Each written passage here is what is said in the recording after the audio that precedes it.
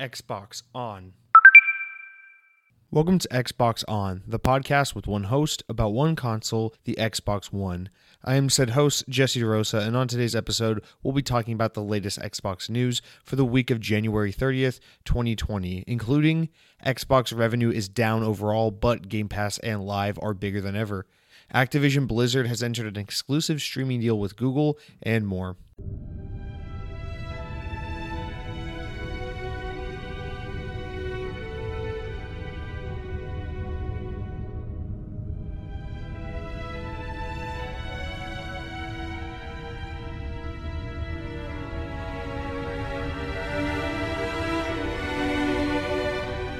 Happy Thursday to all of you. It's currently Wednesday for me as I sit here recording the night before the show goes live, sitting completely naked, wearing nothing but my new Tesla Cybertruck hat I just ordered.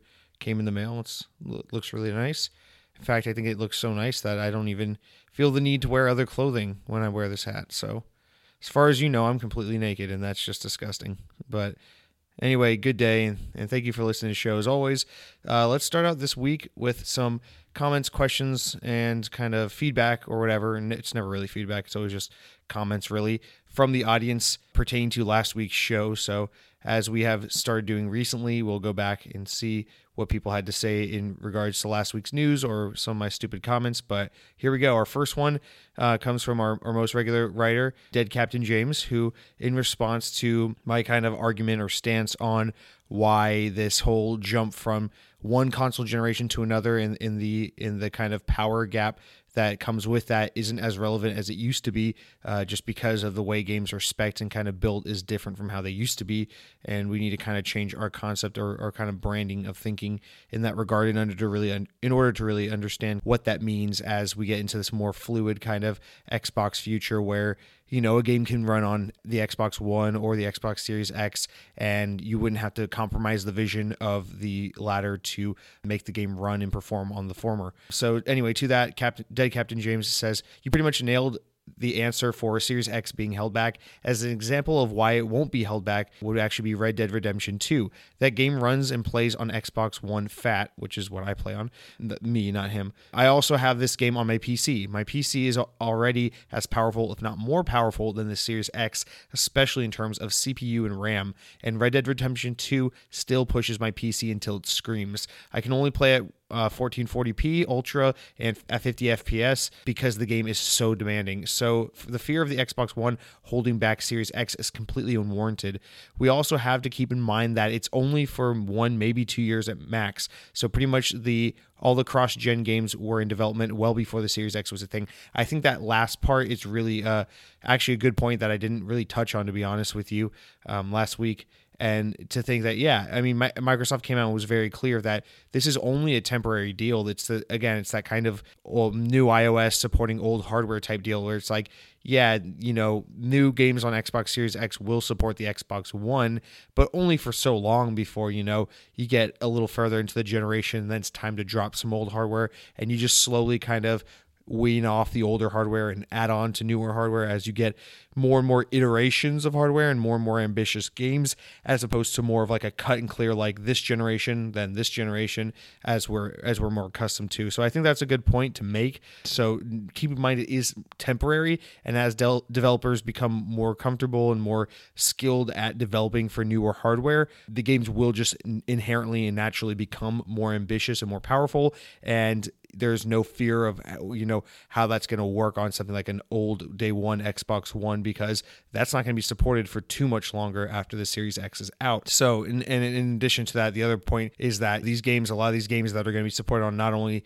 the Series X, but the original Xbox One, these are games that have been well in development for years, in some cases, months in some cases. And that's another good point because, yeah, games take forever to make, you know. Halo Infinite, while I'm sure that game has been in some capacity completely scrapped since the release of Halo 5, I mean, that game, by the time it comes out, it'll have been 5 years between Halo games. That's like, you know, that's not nothing. So, you know, these games are developed with, to think about it like this, the entire second half, or at least like almost 2/3 of the Xbox One generation went by between Halo games. So like that's how much 343 is. 343 starts this game, well into the era of Xbox One, and the game comes out at the beginning of the Series X. Like that's a lot of generation to take into consideration. So it's totally feasible that they could have made that game with not only the Series X in mind as they approach the next generation, but also with current gen in mind, considering that's what was the norm during the majority of Halo Infinite's development time. So that's also a pretty common thing. Shut up, Siri. No one's talking to you, Siri. Okay, our next comment comes again from my brother, who says, in regards to the concept of crunch in the games industry and this conversation of game developers being pushed to put in these crunch hours and kind of ethics in the games development sphere. He says in regards to my comment that this is all just a load of malarkey, and that it's kind of an overrun, drawn out kind of conversation that's really more for to drive clicks than it is to expose like a deep-seated issue in the games industry. So my brother says, I couldn't agree more about crunch time in game development. People love to question the means that bring us art, but contrary to the modern idea, sometimes the ends can justify the means. When The Shining was made, Stanley Kubrick was actually horrible to Shelley Duvall, berating her and making her feel awful. But in doing so, he drew out the perfect emotions in her that made her performance incredible. Was he a nice guy? No. But now we have a masterpiece that has inspired millions, and she was part of that. Art shouldn't be judged the same way you judge normal jobs. I agree 100% with you. First of all, as just a kind of throwaway, I need you guys to stop agreeing with me so much in these comments, because then it makes this whole segment seem more like a pat on the back and less like a discourse. But nonetheless, I do appreciate some backing up on my argument. Not that I necessarily need it, but that it is appreciated to know that I'm not completely crazy in my line of thought, I guess.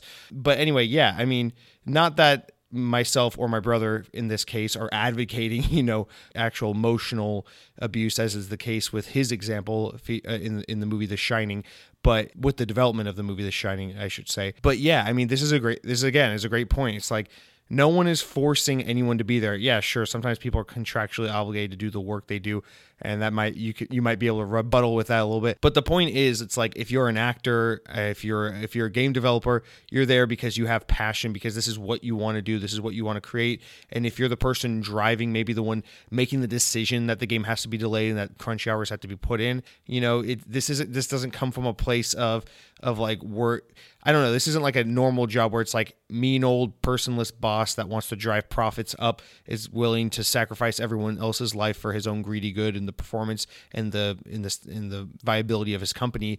While yes, delays and things are for the viability of the company, because you need the product to be good in order for the company to succeed.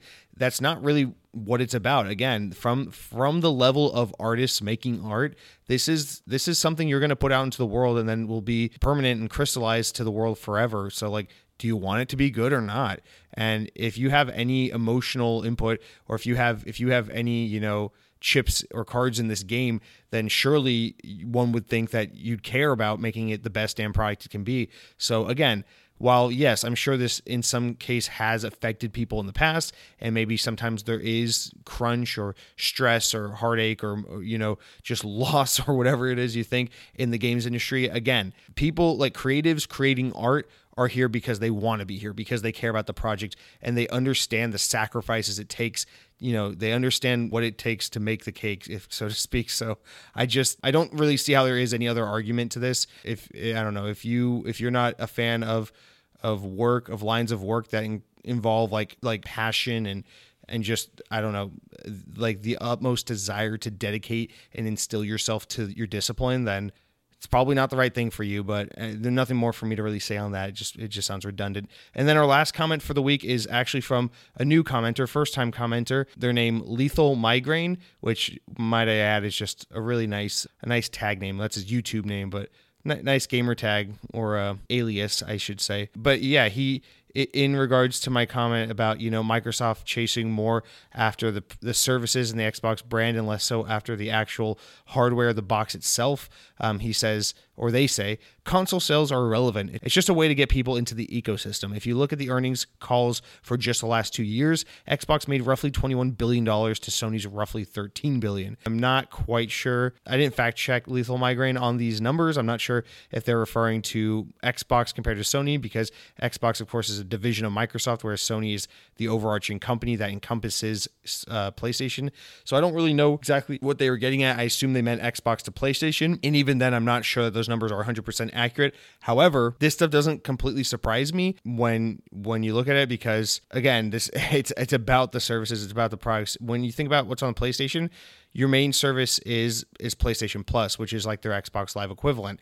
Now, to my understanding, PlayStation Plus doesn't have the penetration or the ratio that Xbox Live has on its respective platform, meaning that I believe, I'm not sure where I read this, so that's why I'm sounding a little vague on it, but I believe that it was that most, like, while I'm sure many PlayStation owners are PlayStation Plus subscribers, there are more Xbox users that subscribe to Live than there are PlayStation users that subscribe to PS Plus. The reason for that, I would assume, well, a lot of PlayStation gaming can be done pretty adamantly in like a single player sense, as well as a lot of PlayStation Plus is something that was kind of introduced during a phase of PlayStation, whereas Xbox Live has always kind of been intricately tied and associated to the experience of Xbox. So I think Live is just more synonymous with Xbox than PlayStation Plus is with PlayStation, although I could be entirely wrong about this. I don't actually know. The other thing being that, that each of these platforms has a secondary service, Game Pass and PlayStation Now.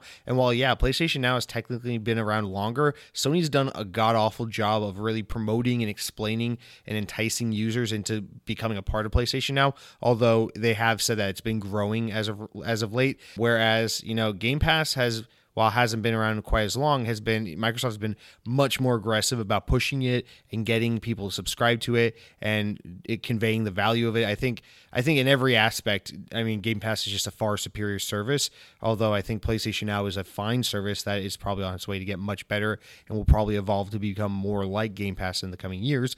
But I wouldn't be surprised to see that Game Pass is significantly more popular in its respective ecosystem than PlayStation Now is to its respective ecosystem. However, another thing you got to consider is Xbox. Again, this is the benefit of the Windows computer and getting your platform on more than just one piece of hardware, is that Xbox can generate a lot of revenue being on the PC, and it does, because you can use your Xbox Live subscription on PC. You can use Game Pass on PC. So that's a massive market you can now get to subscribe to your subscription, your service, because sure, there are a lot more PlayStations than there are Xboxes, but guess what? There's a hell of a lot more PCs than there are PlayStations and Xboxes combined. So that's a much bigger net to cast. That's a much bigger potential market. So I'm, again, not so sure about those numbers, but yeah, that wouldn't surprise me if Microsoft was just making hand over fist money, which we're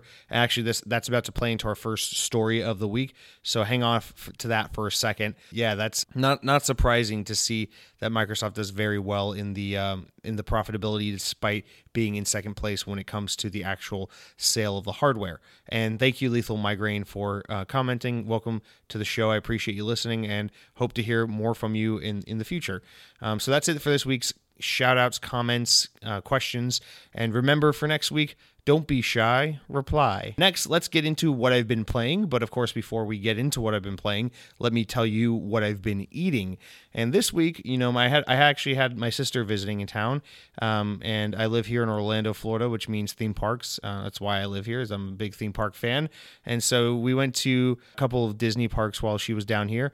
And needless to say, I was eating a lot of theme park food while I was in the parks with her and vacationing with her, so to speak. And I've got to say, here's my thing, is for all of you that aren't super versed in specifically Disney theme parks, everyone is familiar with, theme parks in general, whether it's your regional Six Flags or something like that, or if it's something up to Universal Studios or Disney or something whatever. The point I'm trying to get at is there's always been a stigma with theme park food, right? It's super overpriced. It's super shitty. It's, it's cheap. It's disgusting. It's, it's something that's serviceable, but everyone would prefer pretty much anything over, theme park food. You could spend a fraction of the money and get something way, way better, even at a fast food restaurant. That's generally the stigma. And I don't blame people. If your experience is going to your local Six Flags park and paying $14 for the worst plate of nachos you've ever had, then I don't blame you for having that mentality. And I think the stigma has been perpetuated for so many years that it's really hard to shake that kind of mindset. But I've got to tell you, and sorry for the long tangent, the long preface, but I've just got to tell you, there is nothing in this world as special to me as the quick service, the fast food, the junky food you can get at a Disney theme park. It's just very, very special to me. And, a lot of people, back when I moved to Florida, a lot of people thought I was moving here because they think, oh, if you love Disney, you just want to work there. You just want to ride the rides all the time. And it's like, no, you stupid idiot. It has nothing to do with that. I could give a shit less about all the rides. Every fucking ride at Disney World could burn down to the ground, and I wouldn't give a shit. I don't care about Small World or Space Mountain. What I care about is the $13 cheeseburger and fries at Cosmic Rays, or the $11.50 7-inch pizza at Pizza Rizzo. And don't mind the names of the restaurants. The point I'm trying to make is the quality of that theme park food is so artfully shitty to the point where it transcends your general conception of, what theme park food is. And it enters this realm of like so bad it's good, or sometimes it's just straight up good. And you don't mind the price. So let me tell you this, the more and more time and money you spend in theme parks, the more and more you get this Stockholm syndrome where you're just like, oh, $13 for a cheeseburger and fries, that's completely normal. And you just pay it up. You don't question it. Never mind the fact that there's a McDonald's in your neighborhood that you can get the same amount of food for like $5, and it might even be better in your opinion. Of course, your opinion would be wrong because there's just something really special about that Disney food. It's what I live for. It's a lot of why I live here now in the Florida region. And just a big old shout out, specifically to Disney theme park food, but theme park food in general. It's completely underrated. And shout out to Disney for doing such a great job with really catering to a lot of different palettes for theme park food. You'd be surprised if you haven't been to a Disney theme park in recent history. They've really done a great job of really making some of their menus more robust and offer like some really interesting food options and just offering some really quality food. And I know this show's about Xbox, but Phil Spencer once said none of this would be here today, Xbox, Halo, all of it, if not for that goddamn $13 cheeseburger with fries. I know the bun was stale and wasn't cooked, and I know the fries were like 3 days old, but goddamn was it good.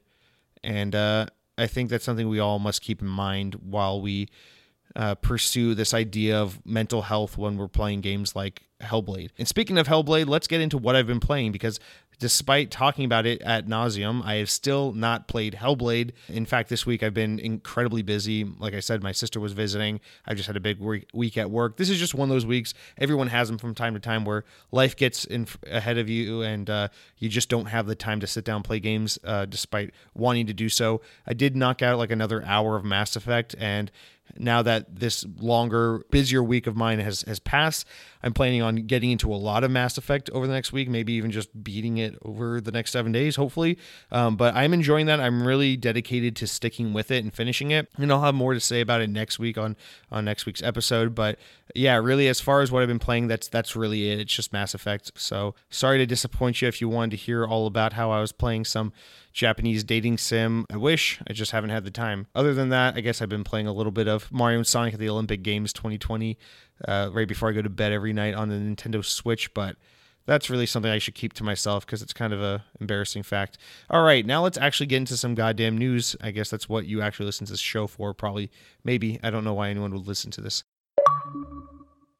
So let's start this week with one of those, I don't think it's real news, so we'll categorize it as not really news type news. And it is a rumor that came from Cinlinks, a site I've never heard of ever. And they're suggesting that either a remake or sequel-esque reimagining of Star Wars Knights of the Old Republic might be in the works. While rumors of the series making a comeback in some form or fashion have been known for a while, including Lucasfilm CEO Kathleen Kennedy even like saying that they're looking into exploring that era, these are still technically unsubstantiated reports, and who the hell knows? Yeah, I mean, I just didn't really know. I battled with this a little bit because I was like, do I put it in the news? Do I not?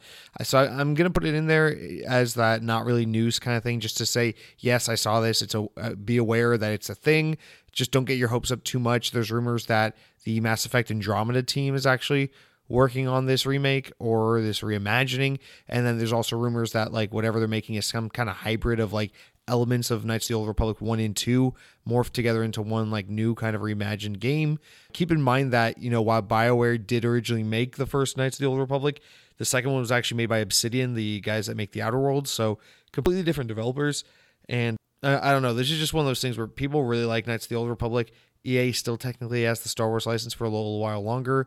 You would think they want to shit out at least like one more big Star Wars game before they lose that license or have to re-up. So this would make sense in that regard, but also with Respawn's Jedi Fallen Order doing as well as it has, I wouldn't be surprised if they just let Respawn make a few more Star Wars games before that license goes out or whatever. Or who knows, maybe they're even ballsy enough to try Battlefront 3, which I know Battlefront 2 people keep saying, it got better. The community behind that game is actually really into it today. It's awesome to see that DICE has really doubled down on the support and really turning things around for that game, but the stigma's still there.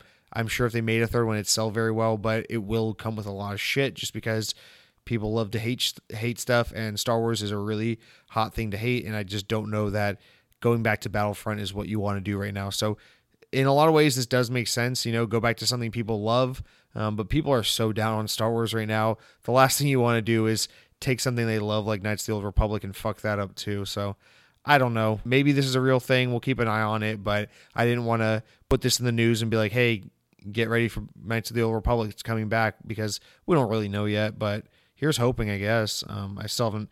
I've started the first one. I've never finished it, and I never even touched the second one. So I can't say too much about my experience with those games, but I know people really, really love them. It's often, the first one's often regarded as like the definitive best original Xbox game. Of course, you're a fucking insane human being if you think the best games on the original Xbox were anything other than the first two Halo games, but this is America and you are allowed to be a psychotic person, I guess, if that's how you choose to live. But now we will move into, we do have one more not really news story. A lot of outlets were picking up this story where Phil Spencer tweeted out how he was thinking about how frame rate is more important than resolution when it comes to power in consoles or performance in consoles.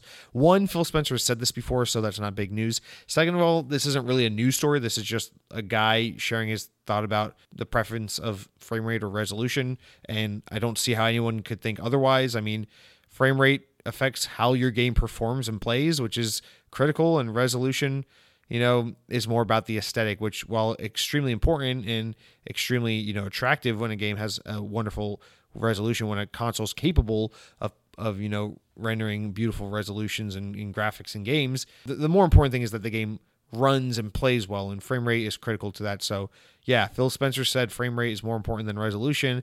I don't understand why sites like IGN think this is such a big news story, but I understand that they have a business to run, and if you're going to click on a story that says that, then I guess we'll count that as news now. Can't wait to hear what Phil Spencer thinks about American versus Japanese automobiles, because I guess every opinion he has is a fucking news story now. Anyway, let's get into some actual news stories. Our first one for this week, I'm actually going to pull directly from Windows Central, a source I use quite often because this is about earnings and money, and I don't want to write my abridged version of this because it'll just come out sounding like I don't know what I'm talking about, because I don't. So yeah, our first story, and it's kind of ties in with the second story, but the first one is that Xbox revenue has dived as next generation looms in Microsoft's Q2 2020 earnings. So directly from Windows Central, the report reads, Microsoft dropped Q2 earnings for its 2020 fiscal year today, outlining increased revenue to $36.9 billion, with major growth across Redmond's lineup of products and services. That pairs with a notable downturn for Microsoft's gaming portfolio, reporting a sizable 21% decline in revenue over second quarter 2019 earnings, down at $905 million. Waning Xbox performance comes as Microsoft readies for next generation platforms with Series X and, of course, PlayStation 5, scheduled for launch later this calendar year. That regularly couples with reduced investment from consumers as internal efforts steadily shift towards upcoming decade of Xbox in supporting gaming services. Hardware revenue dropped 43% as Xbox One sales reflect an imminent successor, of course.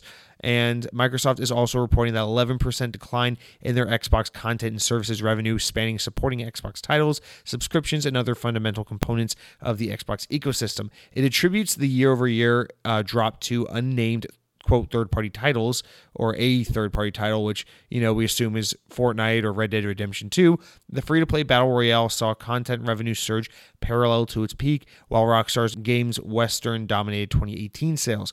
Growth of subscriptions, including Game Pass and Xbox Live Gold, particularly offset through increased revenue. The 21% decline in overall gaming revenue is significant, signaling a weak period for Microsoft's Xbox efforts and beyond. Conversely, the decline follows an impressive comparable quarter with the reduced traction of upcoming generation brings. Microsoft's fiscal year 13 quarter 2 results, covering a similar period, preluded the Xbox One, saw an 11% tumble from the former entertainment and devices division, with a 28% drop in console sales. So that last part's really important, where it's saying, right before, it's talking about the end of the 360 generation, right before the Xbox One came out. Back then they called that the entertainment and devices division, before it was the Xbox or gaming division. And it's talking about how it had a pretty similar down, almost down to the number. Well, not really. It had a similar drop, not quite as substantial as what they're experiencing now. But, this is, I guess what that means is that this is just pretty par for the course. Obviously people know that there's a next generation Xbox, especially now that, Microsoft's been so vocal and even publicly revealed what the console looks like. So a lot of people are saying, I'm good. I'm going to keep playing my Xbox One. I'll keep playing Game Pass in the games I have. But now I'm saving my money for the Series X. That's just pretty common to see that happen. So this isn't like, this isn't like a bad thing. This isn't like frightening that game sales are dropping, although I am surprised to see just how much it's dropping. 43% is nothing, to sneeze at, compared to the 28% they experienced back in 2013, right before the Xbox One came out. But also it's kind of a different story. The ecosystem's kind of different, because back then it was all Xbox 360. Now Xbox, a lot of players are playing it via PC and things like that. So there are a lot of other factors to take into consideration. But this is pretty standard stuff. Microsoft has actually been doing very well, and they've been like breaking sales records and predictions every quarter as a company, with a lot of things like, Microsoft Office and most importantly, Microsoft Azure, their cloud solution technology, being really the kind of financial spearhead for the company. When you really pull Microsoft's Xbox division out of the company's portfolio, it's not making up the big chunk of the company's revenue. In fact, the 36.9 billion in revenue, only like 2.2 billion of that 36 million was from Xbox. So just to put things into perspective to you, while Xbox is, yes, profitable and it's nice to have that in the fold, Xbox really is not the big breadwinner for Microsoft. And this is why, people have rumored over the years, this was a bigger rumor 10 years ago than it is today, that Microsoft, might just spin off Xbox. They might try to sell the brand. They might just try to tear it down and just forget about it and scrap it all together. Now, while I think there's no way that's what Microsoft's planning on doing, especially with their new vision being as, kind of fluid as it is, and kind of flexible on so many different platforms and so much hardware, I really don't see that ever being a reality or anytime in the near future. But, this puts into perspective how small the Xbox division really is in the grand scheme of things over at Microsoft. Despite, our perspective as Xbox fans, as people who, consume Xbox news on a daily basis and play this console daily and can't think of the name Microsoft without associating it with the Xbox brand. But it really is just kind of this smaller side of the whole thing. I mean, it's crazy to think about. But our next story might make you, if you feel all doom and gloom about Xbox, this next story might help turn that perspective around a little bit. And it's kind of within that same earnings report. It's that Xbox Game Pass users have doubled, and Xbox Live has broken records in quarter 2 earnings. So despite the hardware being down, it's looking good for the services. And the article again reads, quote, from Windows Central, Xbox Game Pass and Live emerge on top in Microsoft's fiscal year 20 quarter 2 earnings. So Microsoft recently relayed that its fiscal year 20 quarter 2 earnings, detailing increased revenue to $36.9 billion, with impressive growth across the past quarter. That also brings 21% decline in overall gaming revenue as efforts shift towards the upcoming Series X and fewer third-party titles leave their impact on the market. However, Microsoft's ongoing investment to Xbox subscription partially offset those losses, with Xbox Game Pass and Live smashing records. Speaking on Microsoft's second quarter 2020 earnings conference call, CEO Satya Nadella confirmed Xbox Game Pass subscribers, quote, more than doubled this quarter, end quote, as the Netflix-style subscription steadily emerged at centerpiece at the Xbox and PC offerings. Nadella also confirmed in it set a, quote, new record for Xbox Live monthly active users, end quote, primarily attributing to the strength of the Xbox console. Firm user count for either service weren't provided. Growth of the Xbox Game Pass and Xbox Live Gold come as a little surprise, both framed as core components of the modern Xbox vision, following expansion to PC and the introduction of the all-new inclusive Xbox Game Pass Ultimate, with a rotating library of over 100 titles possessing an unmatched value proposition in both newcomers and Xbox veterans. Now, of course, this is what kind of turns it around, and if anything, affirms what I've been saying, which is that, you know, the future of Xbox isn't in selling as many boxes as possible. And while, yes, that is a nice thing to do, and Microsoft would like to sell as many as possible, it's really about the services. And this is the proof that shows that even when revenue is down, you know, even when they're not selling as many Xbox units, and when people are spending less money in games like Fortnite and Red Dead Redemption, which generate tons and tons of revenue for Microsoft, and even when, you know, people are just buying fewer games for your console, you can still make a shitload of money because Xbox Live Gold and Game Pass and Xbox Live Ultimate, which combines the two services into one. You can have all these people just steadily paying and generating all this revenue month to month because they're playing their games through Game Pass, because they're subscribing to your service in order to use their console. Just because they're not buying extra consoles or new games for their console doesn't mean they're not using it and playing it. And these services make that barrier to entry and that usability so easy for consumers, and therefore translates to just really easy money for Xbox and for Microsoft as a result of, you know, maybe you have an Xbox One and you want to upgrade to an Xbox One X, but you know that the Series X is on the horizon, and you're like, you know what, I'm just going to pass on that. I'm not going to buy a new Xbox this holiday season, despite the good Black Friday sales, because I know next year there's a new console. But guess what? You're still going to pay for Game Pass every month. You're still going to play new games via Game Pass. You're still going to pay for Xbox Live so you can get your games with gold and play online games and all that shit. And that's where Microsoft's making their money. And now they're going to make even more money doing that, because guess what? Game Pass is on PC now. So if you're that kind of person who's like, I won't buy an Xbox, there's a couple of games I want to play, but I'm not going to buy a console just for Quantum Break and Sea of Thieves. Well, guess what? Now you can play those games on your stupid PC because you're a damn nerd, and you're going to get Game Pass on your PC and play those games there and all that, because there's so many places to play it. And then, you know, xCloud might even contribute to that vision as well, especially as it rolls out in a more official capacity, more people get into it, where, you know, maybe you wouldn't buy an Xbox for that one game, you know, for Sunset Overdrive, but fuck, you can just play it on your Android phone, because you can connect your PlayStation 4 controller to your Android phone, and then all of a sudden there you are playing an Xbox game. So it's just an awesome situation for Microsoft, because while the perception from the kind of traditional console war is always, you know, who sells more units, who's more popular, Microsoft's over here like, who gives a shit? We're making money no matter what, because you guys are subscribing to our Xbox services. And that's really what it's all about. So as long as these services continue to thrive and do well, we as Xbox fans and as Xbox consumers continue to win, because that tells Microsoft that people care about Xbox, that people care about the brand, because they're going to subscribe to Game Pass to play the games that Xbox has to offer. And that means more Halo at the end of the day. So I'm happy with that, and I hope you are too. So let's move into our next big story of the week. This one not so exciting because it involves Google, and everyone knows Google's the worst. So in a press release that came out earlier this week, it announced that Activision Blizzard and Google have joined forces in a partnership that will see Activision Blizzard games to stream exclusively via YouTube, meaning serious broadcasts for games like Call of Duty, Overwatch, and Hearthstone will be streamed through YouTube. Google Cloud will also be hosting infrastructure for Activision games going forward. And of course, this announcement, there was no mention of Google Stadia, Google's recent game streaming service that competes with the likes of Microsoft's Project X Cloud for playing your Xbox games via the cloud. So this is big news, of course, because, well, not because, you know,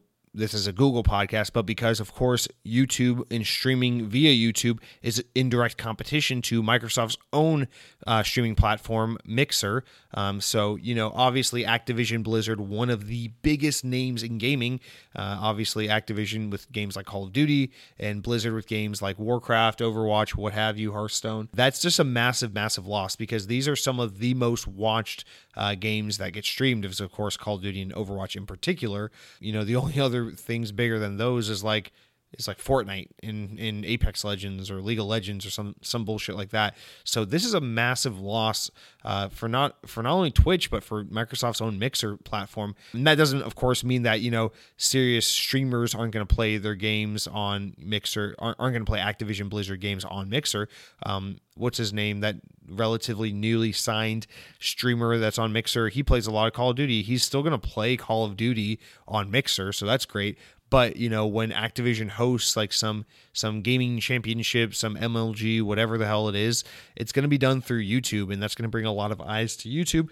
And whether or not that really translates to YouTube streaming growing the way Google's been trying to grow it, it definitely does take the thunder away from platforms like Mixer, as Microsoft, is really, really aggressively trying to grow Mixer and compete with the likes of Twitch. I think for Twitch, this doesn't mean too much because Twitch is just so massive. They seem to be able to kind of lose whatever and still stay in a good position. But for any of you hoping that Mixer could grow further and further, this is one of those things that's kind of a bit of a blow because this is a massive get for Google and for YouTube. But nonetheless, I don't think this is the end all be all. I think what's more important when it comes to these streaming platforms is kind of the community aspect. When it comes to more of like the series broadcast, like a Call of Duty championship or something like that, even if people, sure, maybe people will tune into Google or YouTube streaming to watch that championship, but that doesn't mean that that's necessarily where they're going to stay.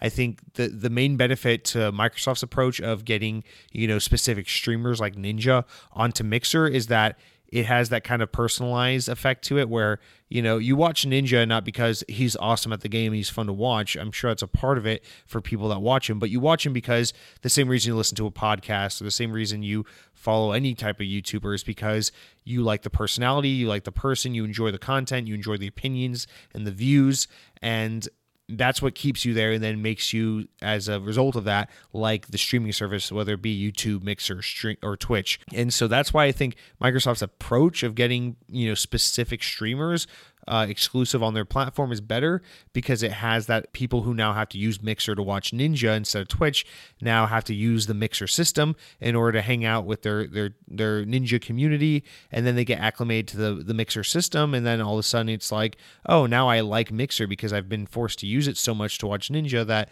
I've really gotten acclimated to, associating my Ninja watching experience with my Mixer using experience. And I realized that that's a platform I just prefer due to its features and everything else. Whereas, tuning in for like the Call of Duty championship might be more of a one and done thing. It may be something you watch like retroactively and like a recorded YouTube video. So I don't think it has quite the same potential to draw in the viewers and not the viewers, but I guess the long-term viewers. It might bring more of a one and done kind of effect. But regardless, this is a big get for YouTube nonetheless. Like I just said, Activision Blizzard, obviously some of the biggest names in gaming, so this isn't nothing. But nonetheless, I find it weird that they don't somehow bring this aboard. They don't mention Stadia. They don't mention anything about like how servers for these games are going to be, or like some partnership to bring all Activision Blizzard games going forward to Stadia or anything like that. And you think they would be because Google just launched this game streaming service, and now they have this great deal with the biggest name in gaming, in game publishing, and their streaming service for like watching video games, but it has nothing to do with their streaming service to play video games. So I don't know, if we didn't need any more proof that Stadia kind of came out and fell flat on its face and isn't doing so well, this kind of furthers that notion. But that's all we'll say about that. Our next story here is pertaining to Konami and a potential Silent Hill game, Silent Hill sequel. So per Eurogamer, the article reads, Twitter user Aesthetic Games has leaked details suggesting that 2 new Silent Hills games are in the works, one of which is a soft reboot of the franchise, while the other would be an episodic experience a la Life is Strange or any Telltale game. This was all the leaker could confirm, as they admitted to not knowing anything more about the potential games, just that they were likely in development. Silent Hill was last seen in 2014 when the mysterious demo for PT released on the PlayStation 4 and revealed itself to be a Hideo Kojima developed Silent Hill game made in conjunction with director Guillermo del Toro. Unfortunately, the game never saw the light of day, and the demo was removed from the PlayStation Store, making it unplayable to anyone unless they had it downloaded on their PlayStation hardware and never deleted the file. Despite PT not being a thing on Xbox, there's no reason to believe that a future Silent Hill game wouldn't be available on Microsoft's hardware, as Silent Hill games have been on Xbox hardware in the past, and Konami is a third-party publisher that probably wants to make money wherever they can, so why not put it on Microsoft's hardware? So this one is more of one of those, if you're a Silent Hill fan, it looks like there's a good chance Silent Hill's coming back. This one is like, I'm so half and half on it. On the one hand, you've got Konami, who's been so hesitant to jump back into really full force making video games. Ever since the falling out with Kojima, they've really stepped back from games. They've done a couple of re-releases, and they did that Metal Gear Survive, but they're really not focusing on gaming so much anymore. And for those who don't know, Konami is a really big company in Japan for a lot more than games. They own fitness clubs. They own like a water bottle company. They're one of those like Japanese companies that's like very diverse and gets into like a lot of unrelated kind of businesses in Japan, which is kind of a common thing for a lot of Japanese companies. But in the US, of course, we only know them as a games publisher, which is all they've ever really done overseas, outside of Japan, their home country, of course. So we've seen them kind of get really, I don't know, I guess lazy in their games division, with the exception of making like these pachinko gambling machines in Japan. Again, something that's like somewhat video game related, but really more of a gambling machine. So we just don't see Konami doing games anymore. But on the other hand, it does make sense that Konami could potentially want to jump back into the Silent Hill franchise, considering the success of Capcom's kind of resurgence in the Resident Evil franchise, which is probably the closest competitor to what Silent Hill was, or rather, Silent Hill is more of the response to Resident Evil historically. But nonetheless, I mean, obviously, Capcom's seen huge success with the release of Resident Evil 7 and then with the remake of Resident Evil 2. And now they're about to have Resident Evil 3 remake, which seems to be garnering lots and lots of attention. They've been doing very well with the resurgence of Resident Evil 3. It would only make sense for Konami to kind of ride this wave and this resurgence of the horror game genre and kind of say, hey, well, we have an IP that people miss in the same way they missed Resident Evil. Why don't we bring it back? Why don't we get someone to reboot Silent Hill or make a new one, or let's do something different with it, kind of like how Capcom did something different with Resident Evil. And in that regard, I'm like, well, this makes perfect sense, especially the idea of the episodic thing. It's like, that's a new way to do Silent Hill, or just the reboot of the franchise. That's a new way to do it. And you don't have to have Hideo Kojima or Guillermo del Toro. You can find someone else to make a good Silent Hill game. I just don't see why. It seems like one of those things where they're leaving money on the table by not doing this. But at the same time, again, like I was just saying, Konami's been so absent from video games that it seems like they want to leave money on the table. It's like, why would you not just make a Metal Gear Solid 6? Why would you not just make a new Castlevania game? Why would you not do a lot of things that Konami just doesn't do these days? That's like, okay, you're leaving so much money on the table. These Metroidvania games are a dime a dozen. It's the most popular genre in the indie world right now, and everyone likes these Dark Souls games. It's like, why would you not make a new Castlevania game? And they just won't do it. And then, now it's been long enough that you can make a new Metal Gear Solid game. Kojima's far enough removed from the franchise at this point with his success of Death Stranding that you think, why not make a new Metal Gear Solid game? Well, clearly they don't give a shit because they won't do it. And now we're at a similar situation where it's like Capcom's raking in all this money. The horror genre in gaming is just doing better than it's ever done before. It was so absent for so long, and then this generation it kind of came back with a vengeance, and now we're seeing horror just do so very well, especially with these new Resident Evil games. Why would you not bring back Silent Hill? Why would you not make a new entry in that franchise? So yeah, there's a chance that this rumor is true and that this is what's happening. And Eurogamer's a very respectable source. They're usually right when they report on something, so I believe it. But at the same time, I wouldn't be surprised if Konami is just like, we'll just leave that money on the table and keep making pachinko machines and selling health club fitnesses to people in Japan. So who knows? But I'm like 50-50 on this one, especially because it's Eurogamer, and I have a tendency to believe them. They don't usually pick up stories unless they have reason to believe it's real. So here's hoping, because that'd be cool to see Konami just make something. But keeping with these horror games, and speaking of Resident Evil, our next story is actually that Capcom, while currently working on the Resident Evil 3 remake, has already reported that it is at least thinking of Resident Evil 8, which would be the first main entry non-remake since 2017's Resident Evil Evil 7. Sources familiar with the game have told Eurogamer coming back with some more reports, that the game will likely be first person just like Resident Evil 7 was. Additionally, the game will likely feature Resident Evil 7 protagonist Ethan Winters, along with Chris Redfield, and some non-zombie enemies like werewolves and female ghosts. Settings will include a large castle with a surrounding area, and that's kind of really all we know about that. Those are some weird, like, non sequitur kind of details, but doesn't surprise me that they would stick with first person. The first person perspective seemed to do really well for Resident Evil 7, and I think, personally, in my own opinion, I think first person is by far the definitive perspective to choose for a horror game. I think, first person is the kind of perspective that puts you most in the shoes of the protagonist or the character, and it's the most enveloped. So if you're going to try to make someone feel really exposed and isolated and scared, I think first person is the perspective that better conveys that kind of sense and gets the players into that headspace.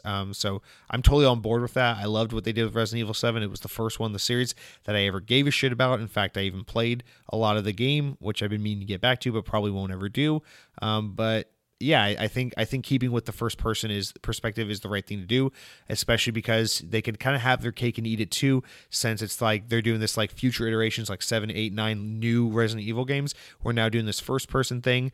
But if you liked the older style of Resident Evil games, we are keeping that third person kind of more over the shoulder, whatever thing they traditionally done with the Resident Evil 2 and 3 remakes. So it's kind of a little something for everyone. And I think that's a good way to keep, both markets satiated while kind of being able to dabble in both kind of genres. As for the protagonist, I have nothing to say on that. I don't know anything about the characters of these games or care about them, but I do find it interesting that you would fight non-zombie creatures as well. Werewolves and ghosts, or specifically werewolves, sound a little out of place for Resident Evil, but then again, I'm not that big a fan of the series. What do I really know? It just sounds like a zombie game, so I'm not sure why you'd have werewolves. It sounds a little too supernatural, which is kind of a weird thing to say about a zombie game. But ghosts, I guess I could see you pulling out ghosts. It makes sense with kind of some of the more spiritual or the supernatural shit that happened in Resident Evil 7.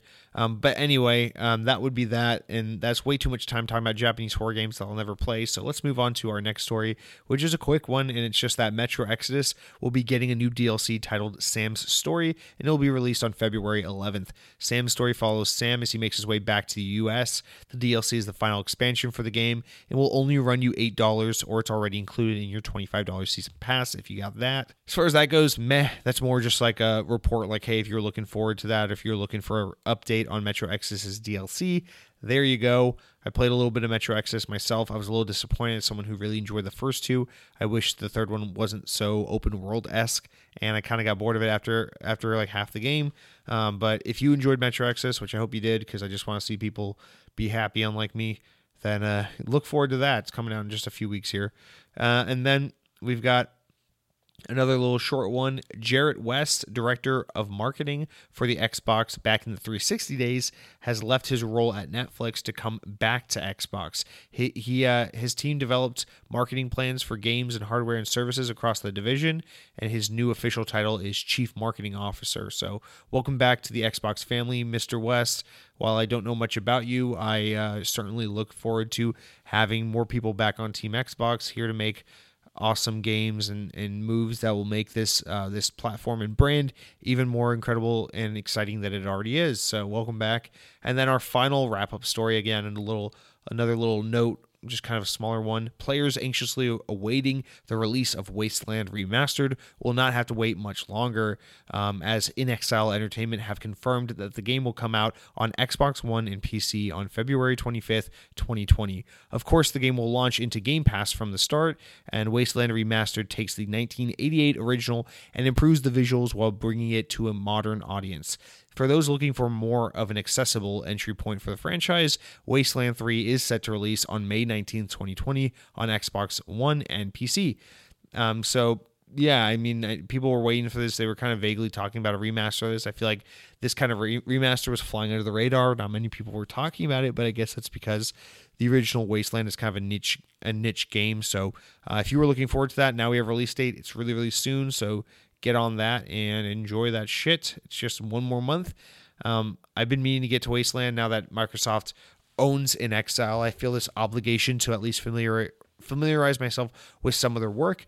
I'm planning on jumping in with Wasteland 2 or 3, probably just 3, because chances are I will not like this game. I'm just not really big of a strategy person, but I could be wrong. Every now and again, I enjoy a good strategy game. I used to play a little bit of Warcraft back in the day.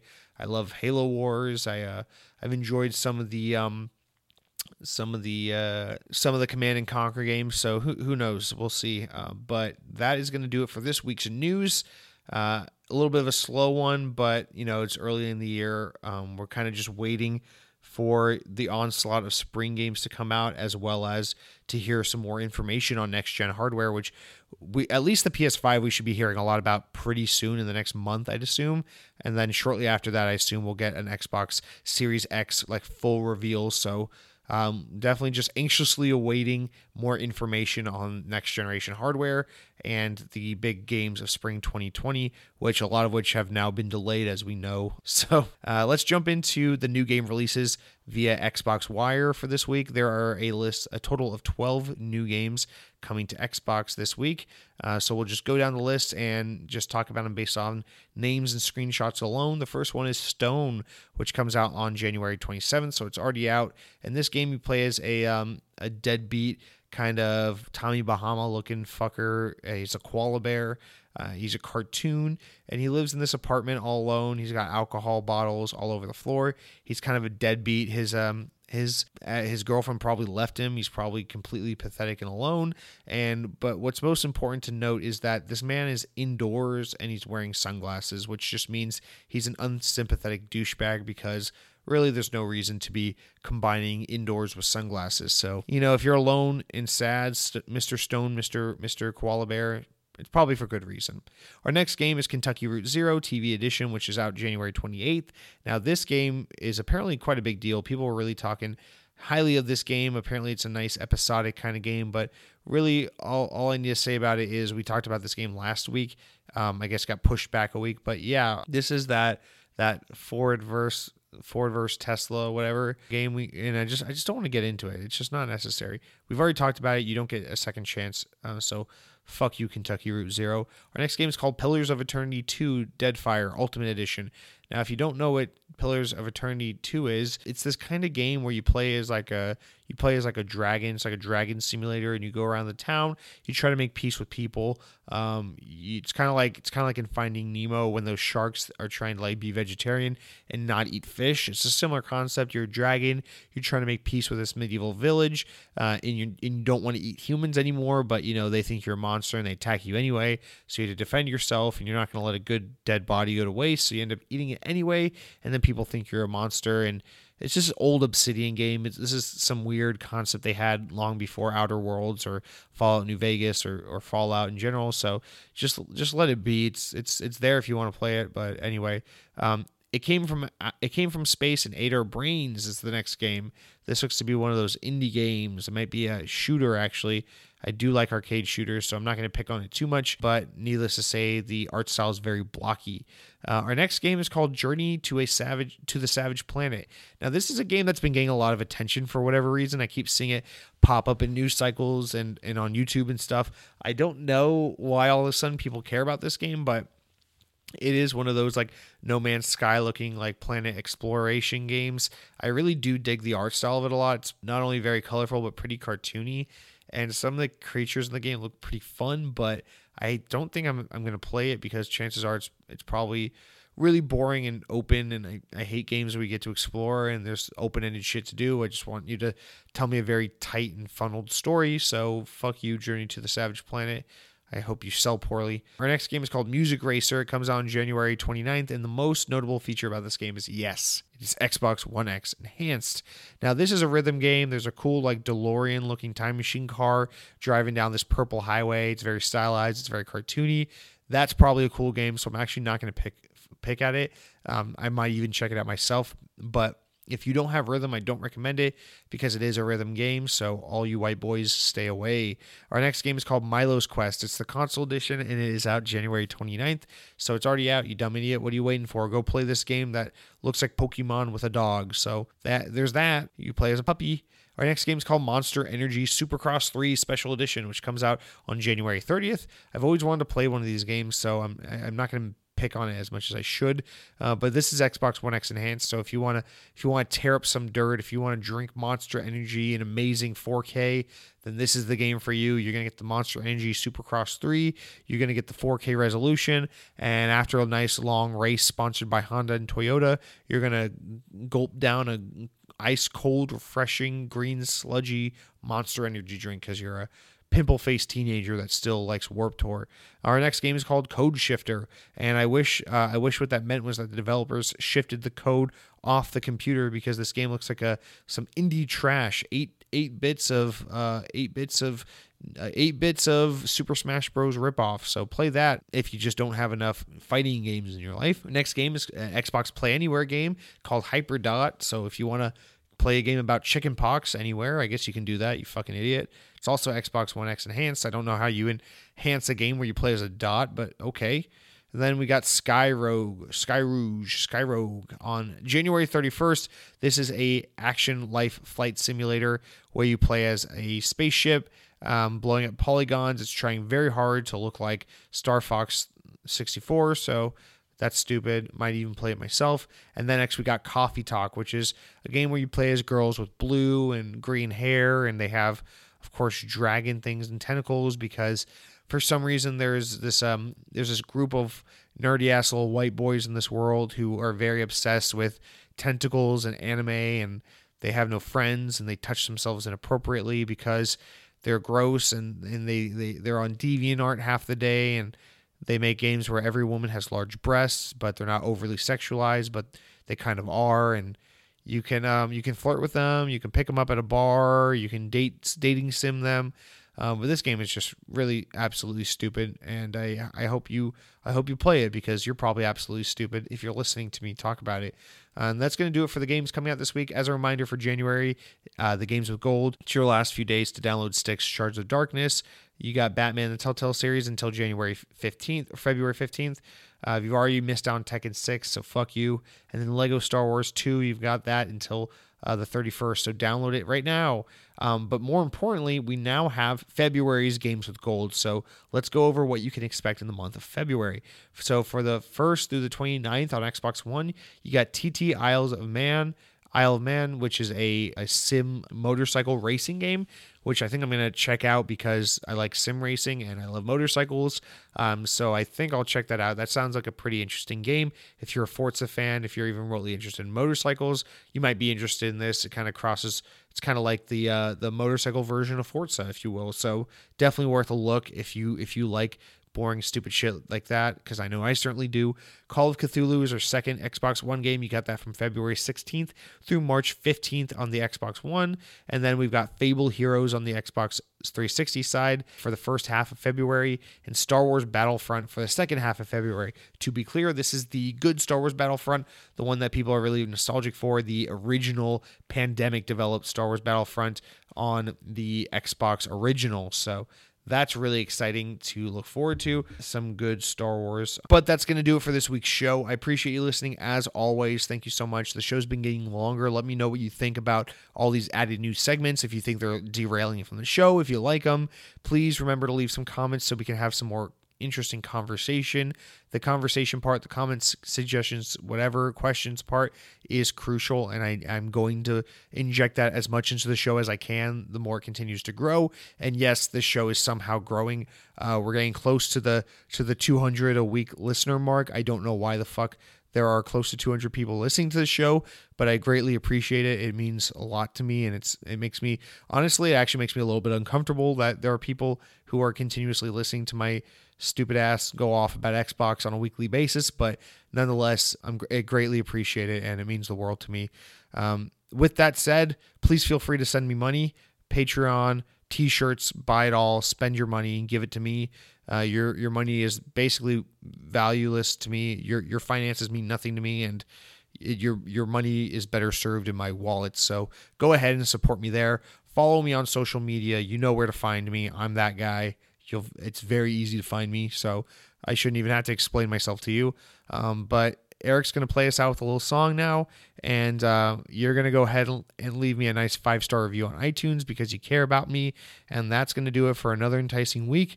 Until next week, remember, gamers, Xbox out.